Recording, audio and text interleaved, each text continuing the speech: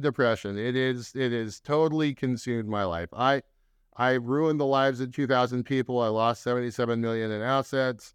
Depression. So my point that really, I always try to BYOB. If you're going to get into real estate investing, BYOB, build your own bank, right?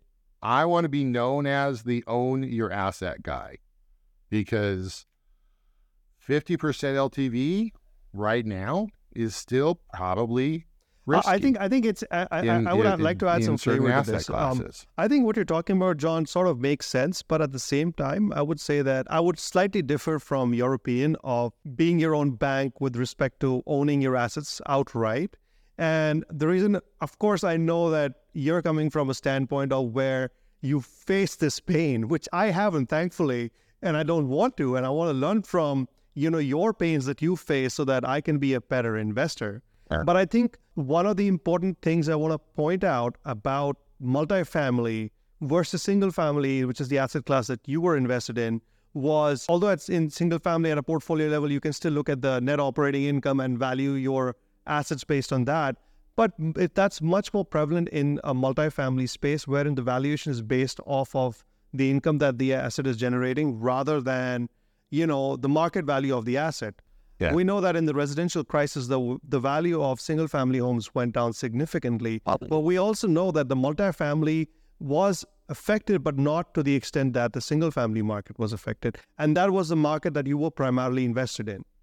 And this is primarily because of the fact that it's a business, sort of a business that you're operating in a multifamily. It's looked at like a business that you're operating. So the valuation is based on the income it's generating, not necessarily based on what XYZ single family asset is doing in that area. Yeah, I understand what you're saying about owning it outright, but I think without leverage, it really slows down your progress.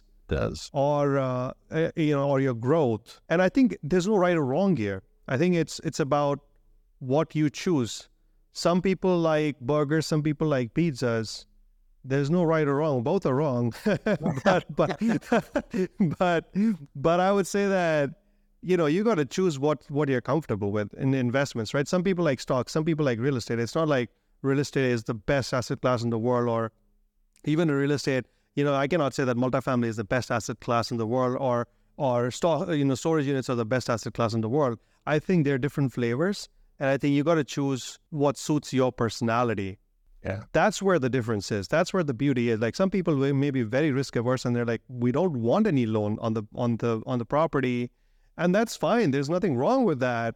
But bear in mind that the growth is going to be a little slower than somebody who's willing to. Yeah. So.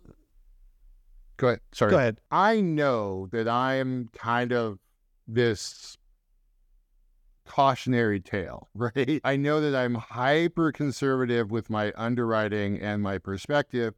I don't advise anybody to follow my path, right? I like to own things 100% because I've seen the damage in my own life of what happens when a bank. We've had 4 bank failures in 6 weeks, 7 weeks. Right. I mean, it's happening again. I'm seeing it. I'm seeing all the signs that it's happening again. 2 weeks ago, I talked to a guy that got approved for 105% LTV HELOC, right? Oh, wow. Does that sound familiar? 105%. The bank is going to loan them more money than their house is actually worth. Oh, wow. It's bonkers to me. Like, we're doing it again. And I know that I'm taking a very unconventional perspective on hyper conservative financing, but only because. But that's your style, and that's okay. I mean, There's nothing wrong with it. That's okay. If somebody wants to be hyper conservative, yeah, that's perfectly fine. That's perfectly normal. And this is not to say that the returns are not going to be good. They're still going to be reasonably good, depending on how you buy it, what you buy, what is your strategy on it. But it's just a different way of operating. I mean, there's no right or wrong here.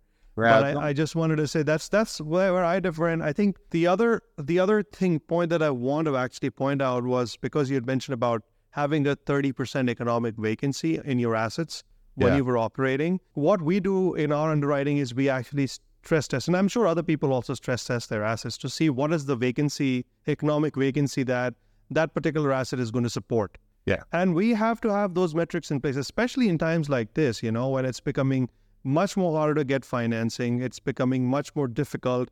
We are expecting a downturn to come in the market. We are expecting a lot of, foreclosures, and we don't know whether they're going to happen or not, but we want to be in a position where we are going to be able to stay afloat and we're going to actually be able to thrive. And how do you thrive? You risk mitigate, just like you're doing in your being hyper-conservative. You are mitigating the risks because, like Warren Buffett says, the first principle of investing is don't lose your money. And the second principle is don't forget principle number one, right? And that's exactly what you're doing. I may not grow as fast, right? I mean, there's transactions that are worth leveraging, right? I'm really transparent about this.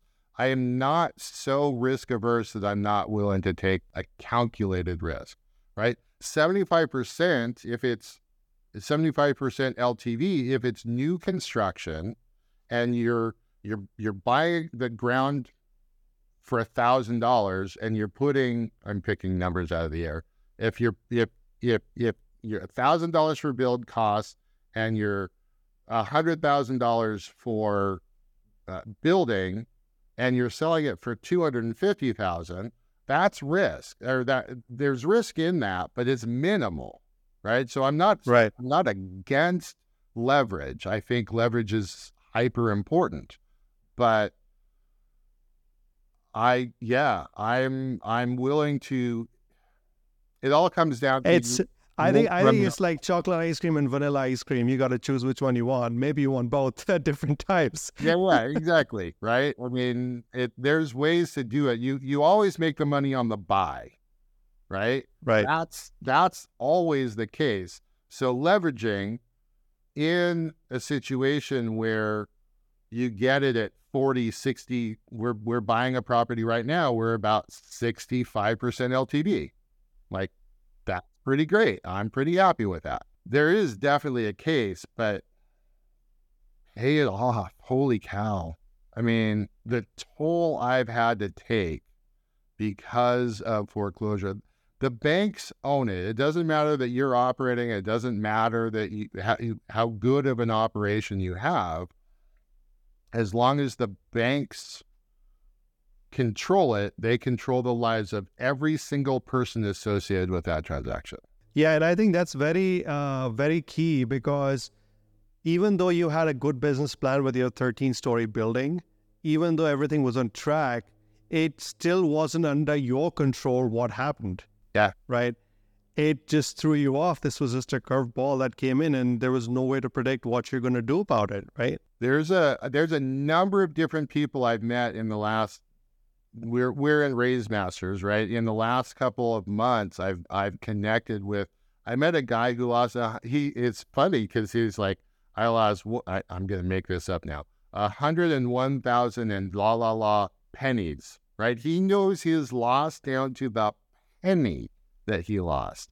I mean, $101 million. Like, I've talked to people who have been in the same spot as me. They lost 10, 20, 30, $50 million. And like that period, nobody talks about. We've just successfully ignored it and moved on. But yeah, there's a lot of people out there. That's the reason. I'll give you my 2 cents. But because so many developers and so many people went out of business back in 2009, we have this housing deficit in the country of between 6 and 14 million missing homes. Right. The D.R. Hortons of the world survived, but the Creative Capital, my company, didn't. Right. And so what were you doing in the interim? So it's been 15 years, right? Or probably longer. Yeah. But what were you doing in the interim after you literally had to get rid of all of your assets, or you were forced to get rid of all of your assets? what were you doing in the interim? Like, how were you surviving? This is where the whole podcast falls apart. I was watching Netflix. Right? Depression. It is totally consumed my life. I ruined the lives of 2,000 people. I lost 77 million in assets. Depression. I sat on the couch and watched Netflix for 12 years. And then I went hiking, right? Then I figured out that my mental health was actually important to me, and I started going backpacking. And so this is us, right? I go to the woods anytime that I can. And that has been, I have therapy on a regular basis, like mental health therapy. Like I'm working through, I always joke about the Monty Python skit. I'm much better now. Yeah, so I am getting better. It's a long journey. All right, guys, if you haven't done already, please go check out my free video series on how to do due diligence on operators and on deals before investing in them. It's called Real Estate RX for Passive Investors, and it's available at www.rerxcourse.com.